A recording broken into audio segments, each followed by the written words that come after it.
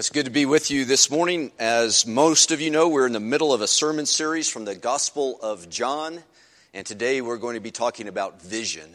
We're going to be talking about what it means to truly see Jesus. But before we do that, I want to give you a quick Project 9K update. For those of you who don't know, Project 9K is our Bible reading challenge here at Netherwood Park Church of Christ. We have challenged ourselves, and it's an aggressive challenge. We've challenged ourselves to read at least 9,000 books of the Bible in 2017. And so far to date, we have read 758 books of the Bible. So we're on pace, but we're barely on pace. So keep on reading, keep reporting those results. And we'll look forward to the day I can stand up here and say we've reached our goal. So keep immersed in the Word. I think it's having a great effect on us as a congregation and us individually. Today we are going to talk about vision, but before we do that, let's pray together. Father, our prayer is a simple prayer. Father, we pray that you'll open our eyes to see the light of the world. Father, we pray that you will open our eyes to see the light who gives sight to the blind.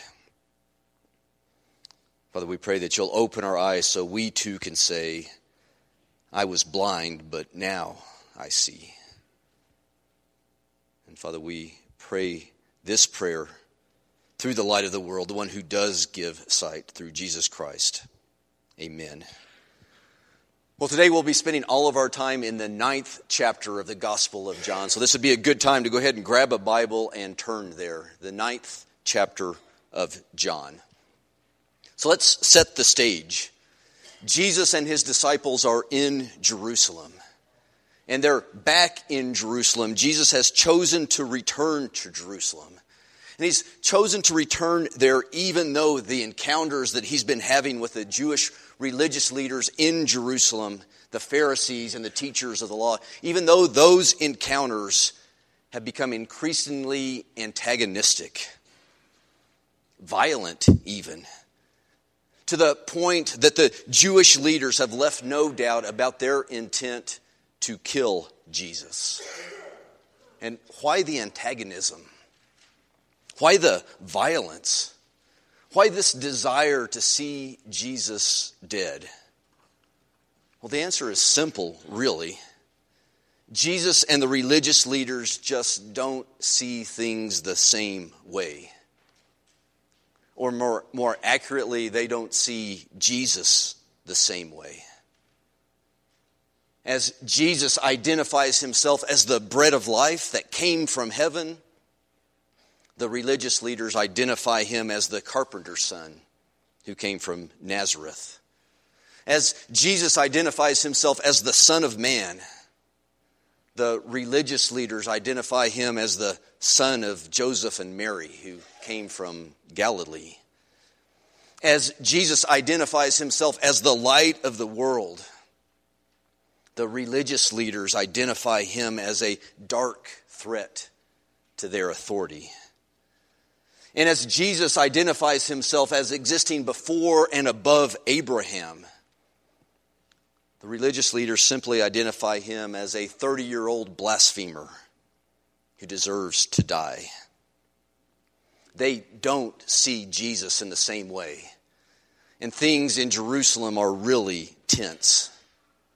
So let's walk with Jesus and his disciples into Jerusalem, right into the middle of that tension now.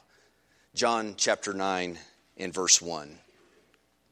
As Jesus went along, he saw a man blind from birth.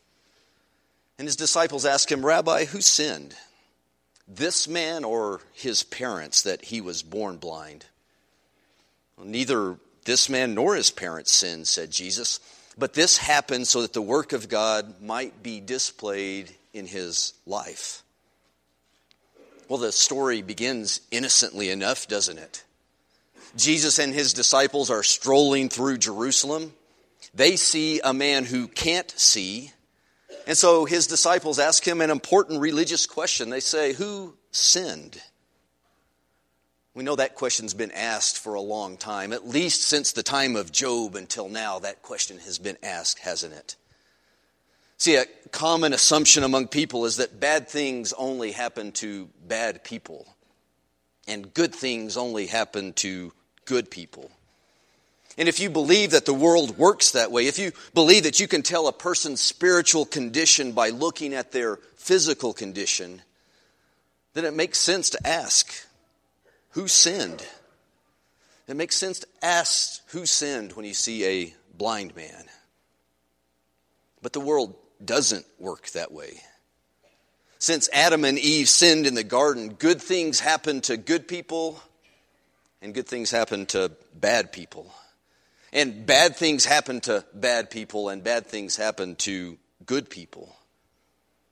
Who sinned? Well, since Adam and Eve, all of their descendants have sinned, including the blind man and including his parents. But their sin isn't what caused this man to be blind. You can't tell a person's spiritual condition by looking at their physical condition. But what does Jesus do? Well, Jesus seizes on this man's physical condition to once more perform a miracle, to once more post a sign that points to God's power, a sign that points to Jesus' true identity, a sign that seems obvious to those who are willing to see. So Jesus spits in the dirt, and he stirs up his saliva in the dust, and he picks up the mud and he rubs it on the blind man's eyes, and then he sends him to the pool of Siloam to wash his face. And the man does exactly as he is told, and he can see. And what do you do if you were born blind and now suddenly and miraculously you can see? Well, I guess you go home. You go home to tell people about it, because that's what the man did. And what kind of reception would you expect if you went to your neighborhood? If you had been blind your entire life and you go back to your neighborhood and now you can see. What kind of reception would you expect when you walk into your neighborhood, forever changed? Someone who was blind but now can see. Well, I'm not sure what kind of reception this man expected, but I'm pretty sure it wasn't the kind of reception he got. The way that the neighborhood receives the man is a little bit comical, and it's more than a little bit sad. Verse 8.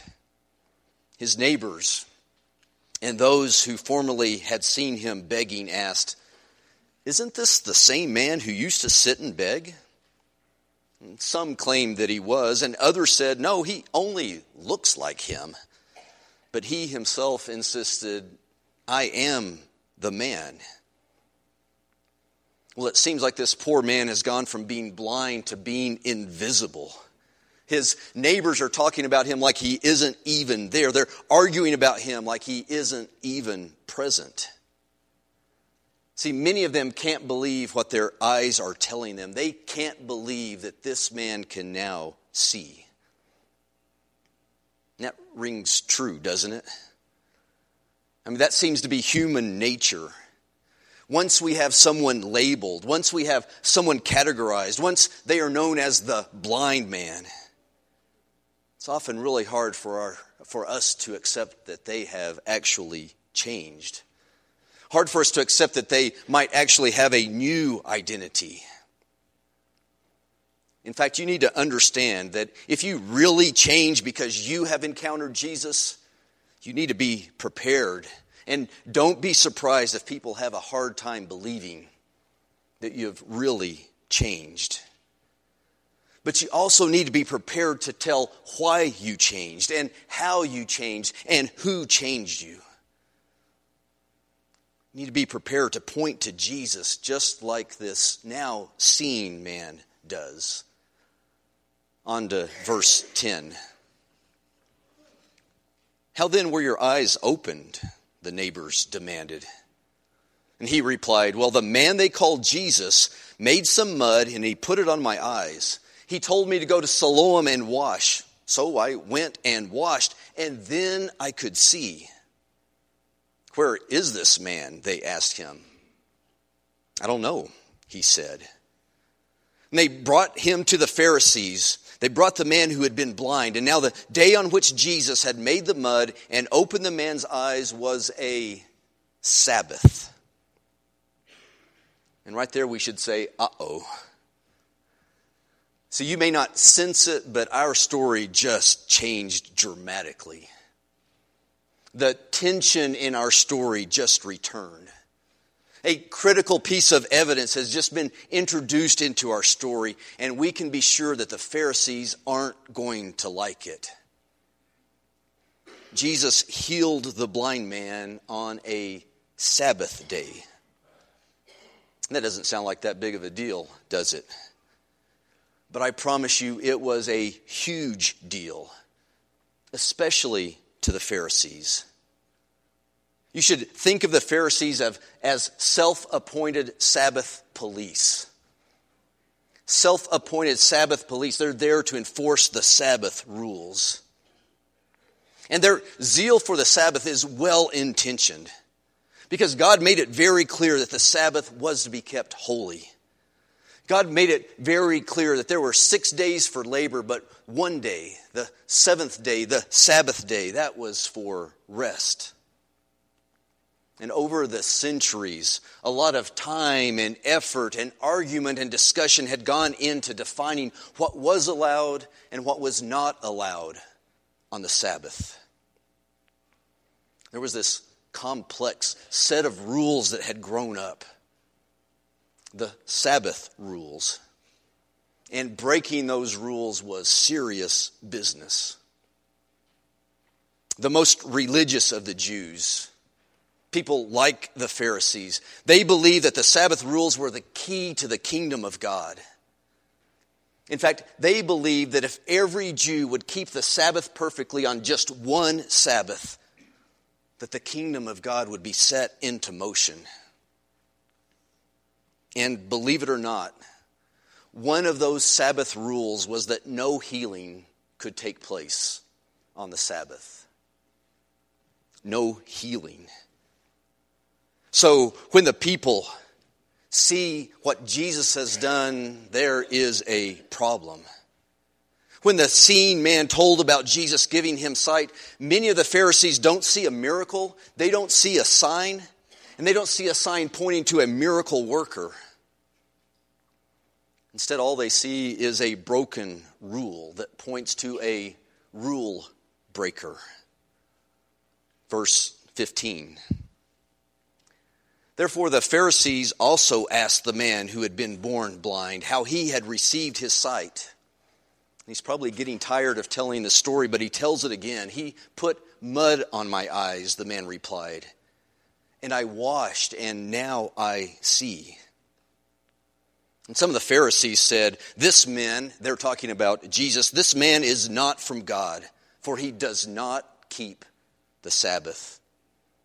But others asked, "How can a sinner do such a marvelous sign?" So they were divided. Finally, they turned again to the blind man. "What have you to say about him? It was your eyes he opened." And the man replied, "He is a prophet." Well, the Jews still did not believe that he had been blind and had received his sight, so they sent for the man's parents. "Is this your son?" they asked. "Is this the one you say was born blind? And how is it that he can now see?" "Well, we know he is our son," the parents answered, "and we know he was born blind, but how he can see now or who opened his eyes, we don't know. Ask him. He's of age, he'll speak for himself." And his parents said this because they were afraid of the Jews. For already the Jews had decided that anyone who acknowledged that Jesus was the Christ would be put out of the synagogue. And this is why his parents said, "He is of age, ask him." I'm not sure these parents are going to qualify as parents of the year. They don't seem overjoyed by their son's returned sight. They don't seem overjoyed that their son can see. They don't seem to appreciate what Jesus has done for their son. They're not overjoyed. And they're not appreciative because they are afraid. In fact, actually, I believe they're terrified. And they're terrified because they have to make a choice. See, they can either acknowledge the fact that Jesus did this and affirm who Jesus is, or they can continue to be accepted into the synagogue. They can't have both. It's one or the other, not both. And that may not seem like such a big deal to us. It may not seem like such a difficult choice to us, but it was a big deal. It was a difficult choice for them. You see, the synagogue was everything in Jewish life. It was central to their lives. It was the focal point of their religious lives. It was the focal point of their cultural lives. It was the focal point of their social lives. So this was a threat that had real teeth. It had real consequences. Being kicked out of the synagogue was very serious business. And the now seen man's parents just can't bring themselves to face life without the synagogue. So they shrug their shoulders and they point to their son and they say, ask him. The parents choose to be blind to who Jesus is and what he has done. And our story continues, verse 24. A second time, the religious leaders summoned the man who had been blind. Give glory to God, they said. We know this man. They're talking about Jesus. We know this man is a sinner. And he replied, whether he is a sinner or not, I don't know. One thing I do know, I was blind, but now I see. Then they ask him, what did he do to you? How did he open your eyes? And he answers with a fair amount of frustration, I have told you already and you did not listen. Why do you want to hear again? Do you want to become his disciples too? So what do? Well, they hurled insults at him and said, you are this fellow's disciple. We are disciples of Moses. We know that God spoke to Moses, but as for this fellow, we don't even know where he comes from. And the man answers, well, that's remarkable. You don't know where he comes from, yet he opened my eyes. We know that God doesn't listen to sinners. He listens to the godly man who does his will. Nobody ever heard of opening the eyes of a man born blind. If this man were not from God, he could do nothing. And to this they replied, you were steeped in sin at birth. How dare you lecture us? And they threw him out. Wow. It's a powerful story. Do you catch what happened there? Do you see the man's progression? Do you see what happened when the Pharisees pushed this man who can now see? Well, the seeing man pushed right back. Well, this was an argument the Pharisees were sure that they could win. Because after all, they are the religious experts. They are the religious leaders. And we, the religious experts, we know that Jesus is a sinner. And the man pushes right back. Whether he's a sinner or not, I don't know. I just know that I was blind and now I can see. How do you argue with that logic? And since logic isn't on their side, the Pharisees revert right back to the playground. What do? They start hurling insults. But I don't think insults are going to work. Think about it. What names can you come up with that will hurt the feelings of someone who's been a blind beggar for their entire life? And the best insult that they could come up with is, you are Jesus' disciple. And you can almost hear a flip being switched, a switch being flipped. The man saying, maybe I am his disciple. The man thinking, if Jesus isn't from God, he wouldn't have been able to make me see. Well, they treated him like Jesus' disciple. They threw him out of the synagogue.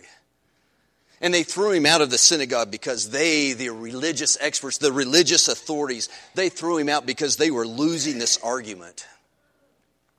An argument with a formerly blind beggar. Because how do you argue with, I was blind, but now I see? How do you argue with that kind of witness? See, I think this is one of the most encouraging stories in all of the Bible. Encouraging because I'm convinced that we can all be that same kind of witness. The kind of witnesses that say, I was enslaved, but thanks to Jesus, I'm now free. The kind of witnesses that can say, I was blind, but thanks to Jesus, I can now see. See, the most effective testimony about Jesus begins with the word I. It begins with the word I. It's about me. But really, it's about what Jesus has done for me and through me. We can be that kind of witness. We can be that kind of witness because God consistently uses our weaknesses to demonstrate His strength. How does God show His power? Well, He shows His power by making a blind man see. How does He show His power? He shows His power by making a timid person bold. He turns a sheep into a shepherd. He turns an atheist into an elder. He turns a prostitute into a Bible class teacher. He turns an addict into an evangelist. God uses our weaknesses to show His strength. The formerly blind man says it right when he says, if this man was not from God, he could do nothing. I find this story encouraging. I find it encouraging because it holds the key to the way that we're able to effectively testify for Jesus. Truly, the most effective testimony about Jesus does begin with the word I. I was blind, but now I see. Pointing to Jesus. I was lost, but now I'm found. Pointing to Jesus. I was enslaved, but now I'm free, pointing to Jesus. The most effective testimony begins with the word I. That's why this is such an encouraging story. But it's also a story that comes with a word of caution. And the word of caution is about fear. When we look at the seeing man's parents, we learn something very important about fear. We get a warning about fear. See, his parents, they saw the miracle of the sight that was given to their son. But they failed to truly see Jesus. And the reason that they didn't see Jesus was because they were afraid. They won't acknowledge what Jesus has done. They won't affirm who Jesus is because they are afraid of the consequences. They're afraid of what they might lose. And because they're afraid of what they might lose, they lose sight of what they will gain. See, nothing kills testimony for Jesus like fear. Fear blinds us to the miracles. Fear keeps us from reading the signs. And like the story of Jesus feeding 5,000 men from a few loaves and a few fish, this story is all about miracles and signs. And once more we see that miracles are only seen as signs that point to Jesus by those who are ready to actually see those signs. They're only seen by the people who aren't afraid to see them. Miracles are only seen as signs that point to Jesus by those who are ready to accept, who aren't afraid to accept what Jesus has done and acknowledge what he is doing and who he is. See, in this story, many people in Jerusalem, they saw the miracle, but only one man read the sign. And that was the formerly blind beggar. For this now seen man, I was blind, but now I see, that points directly to the Messiah. And he fell down in worship. Verse 35. Jesus heard that they had thrown the man out, and when he found him, he said, "Do you believe in the Son of Man?" "Who is he, sir?" the man asked. "Tell me so that I may believe in him." And Jesus said, "You have now seen him.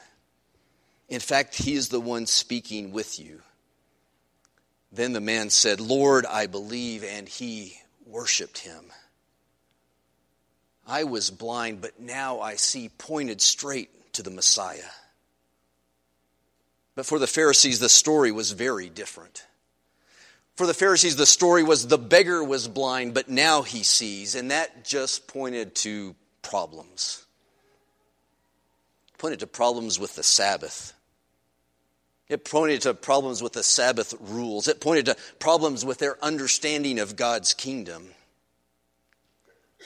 They couldn't read the sign because they were too busy seeing all of the problems. And for the parents, it told a different story. For the parents, the story was, our son was blind, but now he sees. And for them, that pointed not to Jesus, but it pointed to their fear of the problems that would come if they acknowledged Jesus. For them, they couldn't read the sign because they were too busy seeing their fear. And so like the Pharisees, they rejected Jesus. They rejected Jesus because they voluntarily chose to be blind. They chose not to read the sign. So we have to ask ourselves, do we truly see Jesus? Are we properly reading the signs? And our quick answer is probably, of course we see Jesus. Of course we are reading the signs. Otherwise we wouldn't be here this morning, right? Otherwise we'd be somewhere else on a Sunday morning, all those other places where we could be. Well, one way to think about this story is to think about it as a vision test.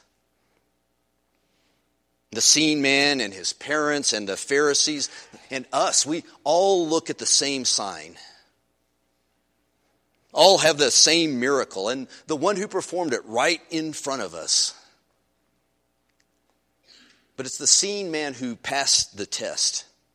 Not because he was the only one who saw the sign, but because he was the only one who was willing to change his life. Who was willing to change his thinking. The only one who changed his belief and changed his allegiance when he saw what that sign pointed to. See, truly seeing Jesus is to believe in Jesus. It's to faith in Jesus. It's an action. It's putting our belief into action.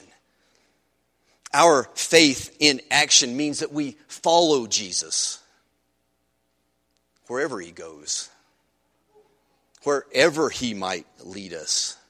Whatever the consequences, whatever the problems, no matter our fear.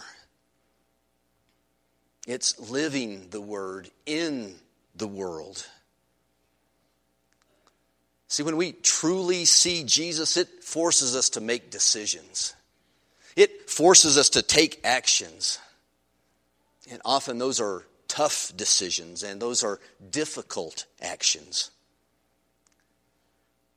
Because if we really see Jesus for who he is and for what he has done, then we need to be prepared for all kinds of trouble. There'll be things that we care about that we may be kicked out of because Jesus simply isn't welcome there. And there will be things that we value that we may have to leave because Jesus isn't allowed there. So as we end, I want us to ponder, what is that kind of vision worth? The kind of vision that truly sees Jesus for who he is and what he has done. What value will we place on truly seeing Jesus? I want you to think of it this way. See, we look at the parents in this story and we think, is getting kicked out of the synagogue really so bad? Is getting kicked out of the synagogue really so bad when you have a Savior who's standing there who can give sight to the blind? Is that really so bad? But then we have to make it personal. Is losing our reputation really so bad when we have a Savior who could give sight to the blind? Is losing our wealth really so bad when we have a Savior who can give sight to the blind? Is really losing your job, is that really so bad when you have a Savior who can give sight to the blind? Is losing your family really so bad when you have a Savior who can give sight to the blind? Is losing your health really so bad when you have a Savior who can give sight to the blind? And is even losing your long life really so bad when you have a Savior who can give sight to the blind? You can fill in the blank. Is losing whatever it is that's important to you, is that really so bad when you have a Savior who can give sight to the blind? Let's pray. Father, we repeat our simple prayer. Open our eyes to see the light of the world. Open our eyes to see the light who gives sight to the blind. Father, open our eyes to Jesus, so we too can stand up and boldly say, I was blind, but now I see. It's in Jesus' name we pray. Amen. As we end, let's stand up and let's worship the light of the world. Let's worship Jesus.